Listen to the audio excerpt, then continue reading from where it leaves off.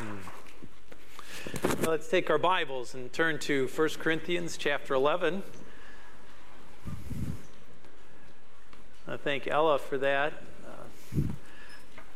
The hymns provide a rich resource for worship. Encourage you to, if you don't often use a hymnal, or I guess look at your device with relationships to hymns and spiritual songs, that you'd really make that a part of your weekly habit. Music has a great power to help us. Gives us some real good encouragement with relationship to our spiritual growth. And this one in particular, if you're not really comfortable praying yet, if you're a new believer in the Lord and you're still working out, formulating words, I know that can be a bit of a challenge. Come Thou Fount is a tremendous, just simple prayer. And I think it reflects well the humility that we should have in prayer, and really the longing of our heart and the reality of our heart, prone to wander. We feel that, don't we?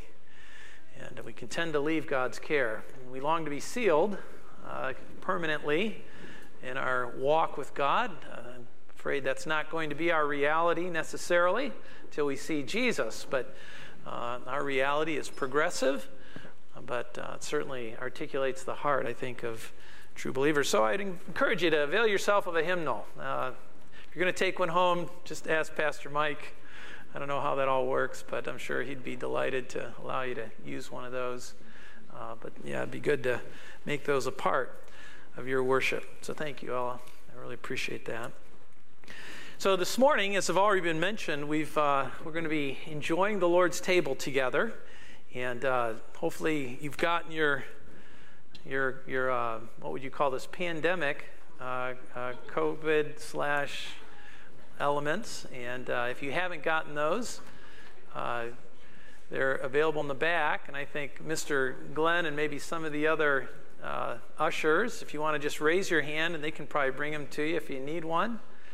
I've got two. I had the unfortunate thing happen to me. I think I was leading communion once, and in my other Bible, I was struggling to get the second thing open, and it spilled all over 1 Corinthians 11. So that's all, I suppose, appropriately stained with the blood of the Lord.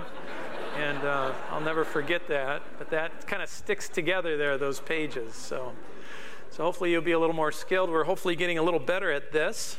But more importantly, we really want to understand what we're doing here, don't we? And we really want to understand a couple really truths, introductory ideas. The first introductory idea is the Lord's table is really the property of the local New Testament church. You don't want to be like me. I was a guy who had some responsibilities at the Christian college I attended, and I was in charge, and I tried to celebrate the Lord's Supper in my dormitory room. And of course, that was my physical education background. We weren't given a whole lot of information about really where the authority comes from for celebrating the Lord's Supper, and that comes from the congregation of God's people who have gathered and have duly appointed leadership. So don't do that.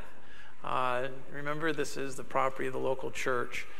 If you're here and you're not a part of the Lord's church, what we mean by that is His assembly, those who have been called out, those who know the Lord Jesus Christ as Savior.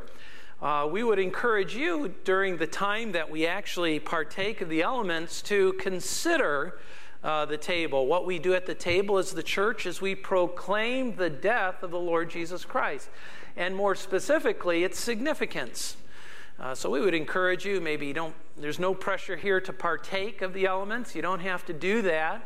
We're going to talk a little bit more about that. We know that in some other religious traditions, there's pressures to have to take the elements, because if you don't, you're kind of in trouble, eternal trouble. We would disagree with our friends who have that view of the Lord's Supper.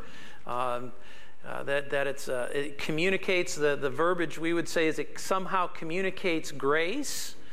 We would say that there's no mystical communication of special spiritual powers at this time, that somehow saves us or somehow puts us into a better footing with the God of heaven. We don't hold to that. So it's okay not to partake. It's okay to try to understand more accurately what's going on here at the table and what its function is. So if you don't know the Lord Jesus Christ, we would encourage you when we get to the time of partaking of the elements, just to leave the elements set and perhaps open up to John chapter 3. I think our pastor often encourages us to do that and to consider what in fact, or who in fact, the Lord Jesus Christ is and the substitutionary nature of his dying on the cross for your sins. And I guess that's one of the clear identifying marks of our understanding of the Lord's Supper. It's not, like I said, it doesn't communicate grace. And for those of us who truly have put our faith and trust in Jesus Christ alone, we don't worry about our ultimate outcome. The Bible says there's no condemnation.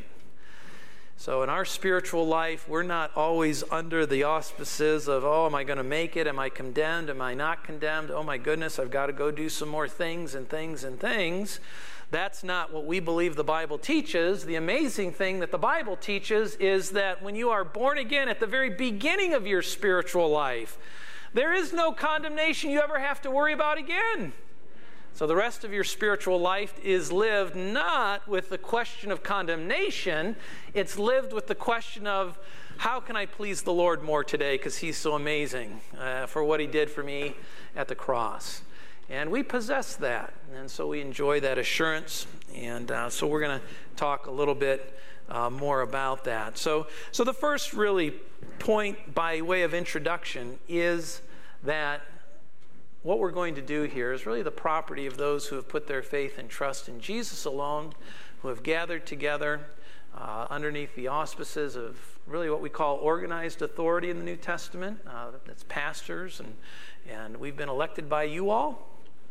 We don't have, like some of our religious friends, we don't have popes or anything to that matter in terms of authority. We believe God's Word is our final authority, and elders are only good insofar as they're following the authority of the Word of God. And so we rely on the congregation of people who are Spirit-filled people, who are reading their Bibles and are growing more deeply in their understanding of it, to really be the source of authority. And we certainly represent you as we try to do the work of the church together underneath our mission. That's to glorify God by evangelizing the lost and equipping the saints with the goal of Christ's likeness. So with those introductory matters in mind, let's pray, and we'll have a few more comments here, and then in about 20 or so minutes, we'll actually partake of the Lord's Supper together, okay? Father, we thank you so much for the joy of worshiping on the first day of the week. We thank you for the joy of gathering around the Lord's table. We don't have a physical table in our presence here this morning like we normally would. But we thank you that it's certainly not about a physical table, but it is about a company of people who are thoughtful about their relationship with you, Lord Jesus, and their responsibility to one another as the church. So I pray that you would help us to more clearly understand what we have in our hands, why we have it in our hands, and how it can encourage us as we continue to move forward in our walk with you. So help us, dear Spirit of God. We love you, Lord Jesus. It's in your precious name we pray these things. Amen. So you have your Bible open to 1 Corinthians 11, and I'm going to go ahead and read the section. This is probably a familiar section for those of us who attend church on a regular basis. I think here at Grace Church of Mentor, we celebrate the Lord's table once a month. Certainly, I think in the history of the early New Testament church, they probably celebrated it much more frequently.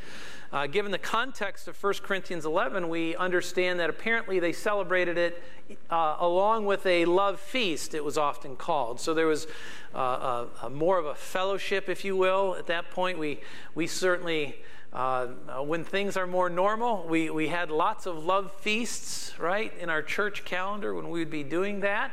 But they sort of organized in the early church a love feast around the Lord's table. We don't necessarily follow that specific tradition, but we do love feast a lot. We were certainly found in the good, potluck tradition, and that's important. But let's read verse 17, and we'll take it to the end of the chapter here, make some comments, and then we'll celebrate together. But in giving this instruction, I do not praise you because you come together not for the better, but for the worse. The instruction Paul had just shared was sort of the chaos that was occurring in the love feast, and how there were problems, and also problems with relationship to authority, the nature of the authority within the local church. And he had just instructed them about some of these matters. But giving this instruction, I do not praise you because you come together not for the better, but for the worse. For in the first place, when you come together as a church, I hear divisions exist among you. This coming together is the coming together to celebrate the Lord's Supper. But when you come together as a church, I hear that divisions exist among you, and in part I believe it. For there must also be factions among you, so that those who are approved may become evident among you. Therefore, when you meet together, it is not to eat the Lord's Supper, for in your eating each one takes his own supper first, and one is hungry and another is drunk. What do you have? Do you not have houses in which to eat and drink? Or do you despise the church of God and shame those who have nothing? What shall I say to you? Shall I praise you in this? I will not praise you. For I received from the Lord that which I also delivered to you, that the Lord Jesus in the night in which he was betrayed took bread, and when he had given thanks, he broke it and said, "This is my body, which is for you. Do this in remembrance of me." In the same way, he took the cup also after supper, saying, "This cup is the new covenant in my blood. Do this as often as you drink it in remembrance of me. For as often as you eat this bread and drink the cup, you proclaim the Lord's death until he comes. Therefore, whoever eats the bread or drinks the cup of the Lord in an unworthy manner," we just sort of understood what that unworthy manner is, "shall be guilty of the body and blood of the Lord. But a man must examine himself, and in so doing he is to eat of the bread and drink of the cup. For he who eats and drinks judgment to himself if he does not judge the body rightly." The body here is the church, the local New Testament church of which the individuals are a member. So if you don't judge the body rightly, "For this reason many among you are weak and sick, and a number sleep. But if we judge ourselves rightly, we would not be judged. But when we are judged, we are disciplined by the Lord, so that we will not be condemned along with the world. So then, my brethren, when you come together to eat, wait for one another. If anyone is hungry, let him eat at home, so that you will not come together for judgment. The remaining matters I will arrange when I come." In 1 Corinthians, or the book of 1 Corinthians, is a letter to a church that found itself in the most influential and cosmopolitan city of its day. We would probably make a parallel with New York City. New York City, we could argue, is the cultural capital of the United States, and we certainly would say that Corinth was the cultural capital of Rome. However, this was a troubled church. The church had received the gospel, for sure. Paul always assumes faith of these people. He calls them brothers and sisters. He, in fact, calls them the church at Corinth, so he assumes faith. So they had received the gospel, but apparently they were not governed by it. In many practical ways, the church was governed by culturally derived mottos. If you have the opportunity to read 1 Corinthians, you will hear some of those mottos come out. One of them, for example, in 1 Corinthians 7, "It is good for a man not to touch a woman." And that's in the context of being married. So that was a cultural motto that the church had sort of brought into their assembly and was sort of part of the warp and woof of what they kind of believed.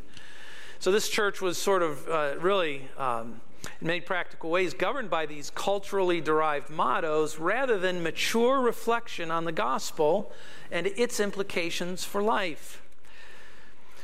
So in 1 Corinthians, each gospel corrective that Paul gives to this church radiates from really the last chapter of the book of 1 Corinthians. Who can tell me what the theme of the last chapter, it's not the last chapter, it's chapter 15. What's the big point that Paul spends that whole chapter on? What is it? Good. It's the bodily resurrection of Jesus Christ. And we as well. So this really becomes the anchor point from which the gospel correctives are given.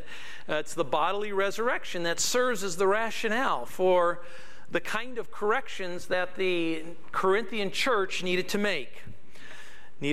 So chapter 15, it crescendos in the bodily resurrection, much like Handel's Messiah. Crescendos in the Alleluia chorus. The bodily resurrection is defined in the gospel, necessitates in chapters 1 through 4. Remember, that's where Paul deals with Paul, Apollos, Peter. Remember that discussion? And they were following all these personalities. And so the bodily resurrection and the gospel that flows out of that or supports that necessitates unity rather than popularity. So that was the corrective. Unity rather than popularity in chapters 1 through 4. It's interesting to study sort of how Paul made a connection from bodily resurrection to needing unity rather than popularity. And if you want the verses where he sort of unpacks that logic, I can give that to you, but we don't have time right now. But I would encourage you to study 1 Corinthians that way, and it will teach you how to think really with gospel reality as you think in terms of, am I going to be unified in this church? Or am I going to not be unified? Am I going to sort of create a popularity contest, or am I not going to create a popularity contest? Well, the bodily resurrection from the dead, your eternal position and condition, speaks to an answer to that.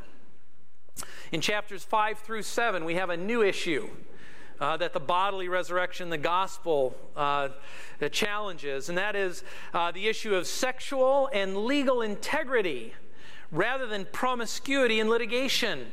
So there's something about the bodily resurrection of the believer, of the saint from the dead, and the gospel that supports that reality, that militates against sexual promiscuity and litigation among God's people. You can look at, the verses that help to unpack how those things are connected. In chapters 8 through 14, we have an extended section, really of points of knowledge that we have sort of a Christian liberty discussion there about eating meats offered to idols. We have that section.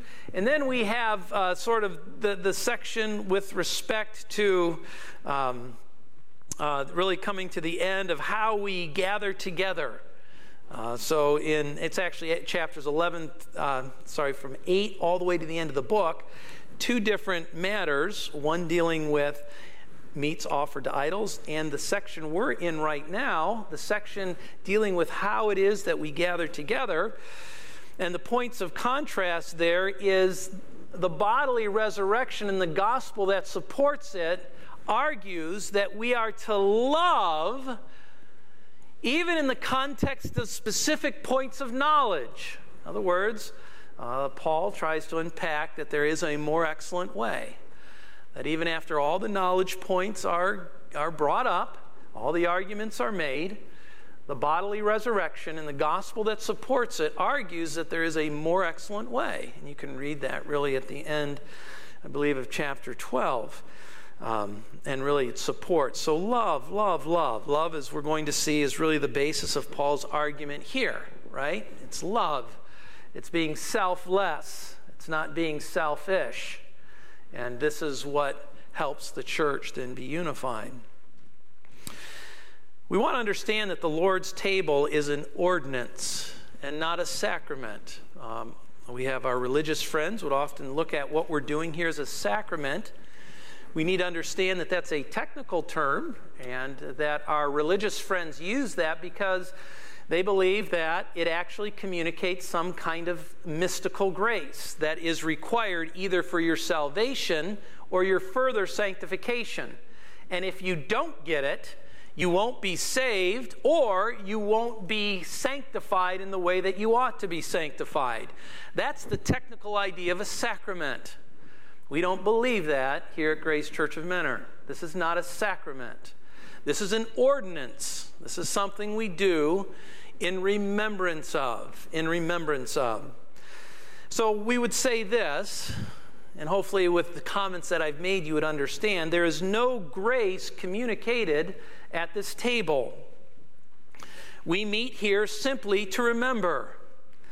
Love, not grace, is the focus here this morning. Can I say that? Now, that's not to say that as we partake, we are not reflecting upon the amazing grace of the death and life of the person of Jesus. That's not what I'm saying. We certainly do have grace here at this table, but not grace in the sense that's being communicated in a mystical way that is required for your salvation or your sanctification. So hopefully you understand what I'm saying. But what is communicated here is love. Love. This is for the church. This truly is an opportunity to simply ask the question, how well are we loving each other? That's what the table is about. That's what it's about, as it's expressed in the New Testament church. How are you doing? How are you loving each other? Husbands, how are you loving your wives?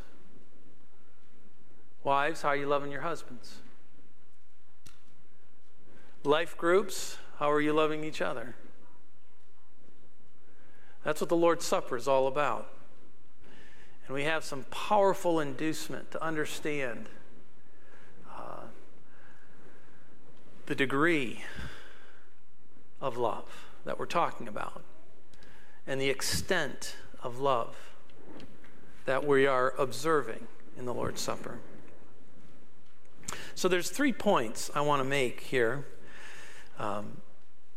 We really have in the Lord's Supper the gold standard of love in metaphor, if you will, in picture form. I remember as a kid, I loved object lessons. How many of you loved that when the teacher would bring in all these elements? Yeah, Miriam, I know she loves teaching kids, and these things would happen. It would be, whoa. I remember I always kid Pastor Mark because one night he preached and he had milk, and he used glasses of milk to illustrate a point. I always call him the milkman, but I say that, and the reality is that object lesson really helped in getting the point that he was trying to make. This is an object lesson. This is a picture in that sense. It's much like the prophets when you read them, and the prophet was told to, burrow through the wall of the city and go in and do some things. And the idea was that the 100 people that may observe him do that was to be a message to them. Obviously, the Lord's table is a message to the church. It's a message to the church. It's a gold standard. It's a gold standard of love. And the first thing we want to recognize is that as the gold standard of love, the Lord's table exposes counterfeits. And we really have this in verses 17 through 22. The fact of the matter is that the church, when she comes to the Lord's table, if she's not careful, she can in fact meet not always for the better, but for the worse. And that was what was happening in Corinth here.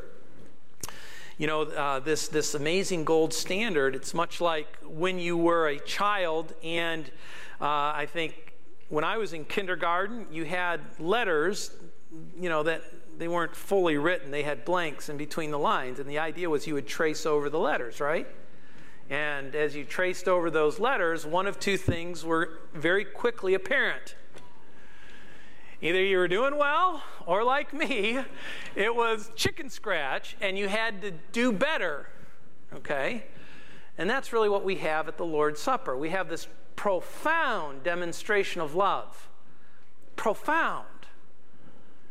Infinite and eternal love that's indescribable. And really, is incomprehensible. This is the letter dotted L, O, V, E. And the question is, as you come in here to draw over those letters, how are you doing?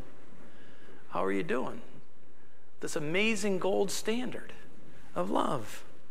Is it today? Not for the better, but for the worse? The beautiful thing is that instantly it can be, and next time we gather together, it absolutely certainly should be. Because we have that capacity. Remember, there's no condemnation. There's no grace communicated here at this table. There's nothing that's necessary to your Christian life here. No, that's all been secured in the person of the Lord Jesus Christ, his cross work. This is the dotted letters. And it's simply asking us a profound question. So we see that the Lord's table highlighted that divisions existed. We see here that the Lord's table not only demonstrated that divisions existed in the Church of Corinth, but that there were cliques, which is sort of divisions on steroids. Divisions is when individuals have issues. Cliques is when there is a group who sort of hold a position and they're going to lock arms and hold it. Apparently, both these things were going on in Corinth. There were divisions and there were cliques, and when you, Paul's whole point is when you come before the Lord's table and you see this infinite, eternal, incomprehensible expression of love, it is absolutely unbelievable to some degree that we would have any divisions or any cliques, right? That's essentially Paul's train of thought here. And it's true. It's right. And it ought to be instructive for us. We also see here that illustrate the Lord's table can highlight the simple fact that there is hypocrisy and duplicity in our church. In verse 21, there was sort of a problem of class distinction. The Lord's table became the occasion to make those class distinctions clear and apparent. Evidently, the rich would bring in things and they would eat. The poor would not have things to bring in and they wouldn't have much to eat. Some were being drunk. Some were going thirsty. There's no commonality here. So there's a hypocrisy and a duplicity. Hypocrisy is really the fundamental enemy of the Christian experience, isn't it? And we're all hypocrites, I mean, to some degree. I mean, that's why we have the whole nature of sanctification is progressive. If that's the pattern, if that's the paradigm, then you and I are hypocrites because we're constantly in a state of moving away from our self-centered commitments to commitments that the Lord Jesus Christ is encouraging us to be committed to. Hypocrisy, that's sort of how it's popularly thrown around. What Paul's talking about, however, is more when it's a habit and pattern and settled disposition of your life. That's hypocrisy. When you are shouldering on the shoulder, when you're burdening the shoulders of others with burdens you're unwilling to carry yourself. You're expecting other people to be holy and right and good and to treat you nice. And you are probably not treating other people nice all the time. And demanding that, being kind of stinky about it. So that's what Paul's talking about here. So the first thing is a gold standard of love. The Lord's table can expose counterfeits. And it's okay if it exposes you. And what I mean by counterfeit, we don't want to take that in its absolute sense. Remember, Paul believed these people to be saved, born-again people. So the expectation was that they would come to the Lord's table and go, how in the world could I be divided or have something against Ben Richard when Jesus loved me so much and he died on the cross for me, who was a sinner, chiefest of sinners? Right? I mean, that's the idea. It's like, it's a wake-up call. It's like, oh, how can I be, embittered against my spouse or embittered against my children or children embittered against my parents? How can that be? Embitterment is incompatible with the table. It's incompatible. Or circumstances in your life, or perhaps some of you, God himself, as we reflect on his sovereign will.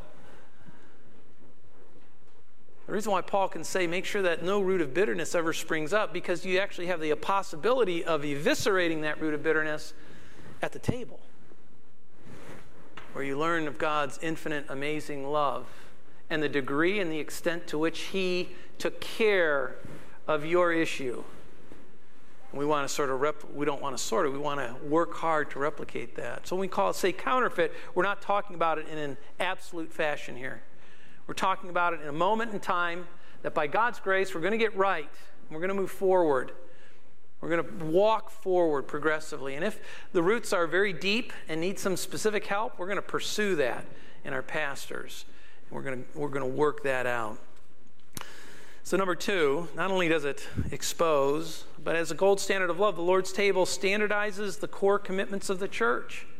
And this is a beautiful thing. Here's where we really begin to understand what church is. What are we doing here in the 21st century anyway? The first thing it standardizes is the practice of the church. We're a communal body. When we come together, we are working out our salvation in the presence of one another. Does that make sense? We're communal. This is not anything that we have the authority or the ability or the right to do apart from the assembly of God's people. We gather together to be confronted about the question of love and how we're doing in that. It's the standard for that.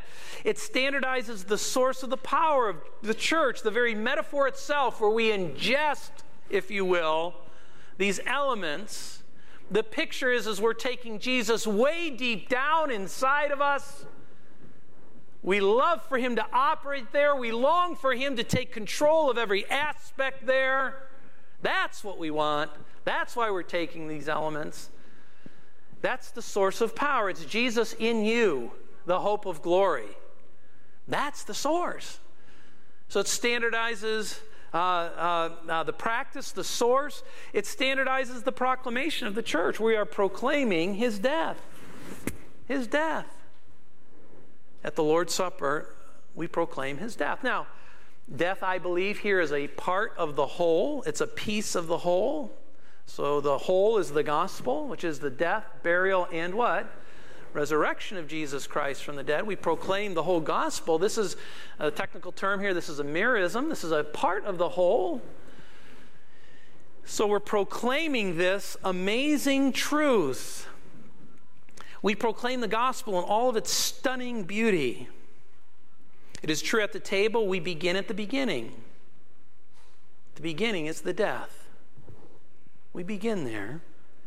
We never forget from whence we have come. So I tried to write a sentence here. So to try to capture this idea. The lofty position that the gospel gives us. It had given the church at Corinth a lofty position. An amazingly gifted church. But our lofty position can never be in any way, shape, or form, ever possibly in time or eternity, ever be construed that God, in any way, shape, or form, ever got any sort of a deal when he got me. That's what the table is teaching me. That's the conviction of the table. Getting me required death. Death of his precious one and only Son. I proclaim this truth about myself when I partake. That's what I do. Ours is not and can never be a self-confidence. Rather, it must always be a substitutionary confidence. Ours is not and can never be a presumption of intrinsic self-worth with a demand for justice. Rather, it must always be a convictional, deep, intrinsic humility and gratitude that justice was paused for me. That it was nuanced for me. I didn't get what was fair. I didn't get what was fair. I get heaven, not hell. Wow. That's what it is. Jesus' death defines in no uncertain terms what the disposition, and mark it down, those of you who are discipling disciplees, disposition is critical. When you're trying to determine if somebody's truly born again or on their way or in process, this is our interest. Do they understand the beginning, the death? Thirdly, the gold standard of love, the Lord's table, personalizes responsibility of each individual in our church. And yes, we're communal, but the Holy Spirit drives it right down. Anyone can be guilty of sinning against this amazing love. It says each one must examine, and we must examine ourselves. What we must examine about ourselves is this: am I judging the body rightly? Let me give you a couple different translations. The NET Bible says, "For the one who eats and drinks without careful regard for the body, that is the church." The NIV says this: "For those who eat and drink without discerning the body of Christ," without thinking about, okay, what are my relationships like? What are my relationships like? The NLTV, here's a paraphrase, if you will. For if you eat the bread or drink the cup without honoring the body of Christ, there it is, honor, discerning, careful regard. Our NASB says judging it rightly. That's what we do here. First with our spouse, with our children, and then with our congregation at large. Do I honor them? Do I carefully regard them? Am I discerning? Do I care? Am I interested? And this is what the table tells us. So this morning we have seen that the love expressed at the Lord's table, it exposes counterfeits, standardizes the core values of the church, and it also helps me to understand my own personal responsibility to honor the Lord's church. Simply due to the fact that his investment, right, cost him infinitely and eternally. So we're going to ask our pianist, I don't know if Jacob does this, and I haven't often been in here, so if I'm really messing up, Jacob, I apologize. But if Jacob could come up and maybe, I know I've seen him play quite a bit. He plays at my son's choir, so I'm assuming he can do this. But he's going to open up to an appropriate hymn, Jacob, maybe Amazing Grace or something. And while he's looking that up, I would ask you, what would be appropriate while Jacob plays a verse in preparation for the Lord's Supper? I think what would be appropriate is to thank God for this amazing gold standard of love. I think it would be appropriate to think about your spouse, your children, the people sitting next to you out in live stream and in the auditorium, the lobby and upstairs. We have a lot of reasons to divide us today. We don't want to be co-opted. The Lord's table says don't be co-opted into the divisions. It says be unified, love, discern, care, honor. And it would be appropriate for you to pray about these matters. So I'm going to ask Jacob if he could play a verse, and then we'll partake together.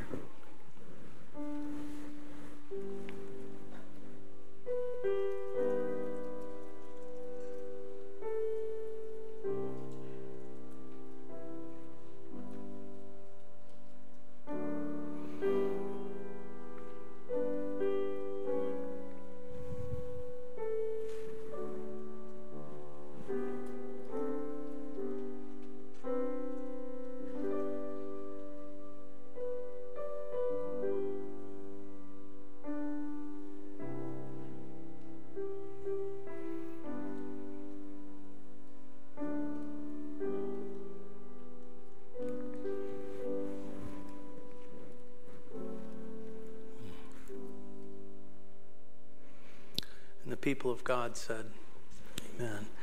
So let's go ahead and take the wafer out of the top.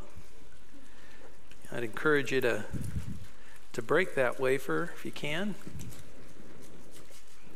You know that Jesus broke the bread. I think that's a critical part of this amazing, infinite, eternal, incomprehensible love that we're seeking to replicate every day. And I'll just read here. For I received from the Lord that which I also delivered to you, that the Lord Jesus in the night in which he was betrayed took bread. And when he had given thanks, he broke it and said, "This is my body, which is for you. Do this in remembrance of me."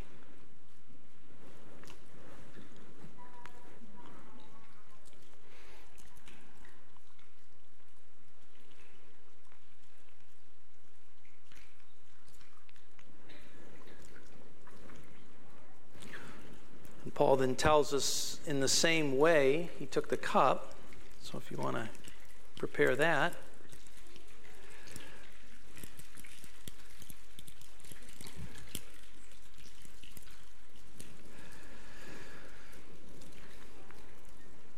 Paul writes this. He says, in the same way, Jesus took the cup also after supper, saying, "This cup is the new covenant in my blood. Do this as often as you drink it in remembrance of me. For as often as you eat this bread and drink the cup, you proclaim the Lord's death until he comes."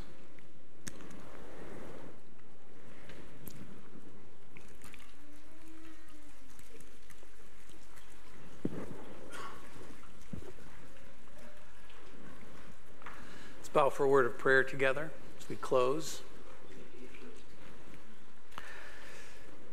Lord Jesus, this morning we stand before the gold standard of love.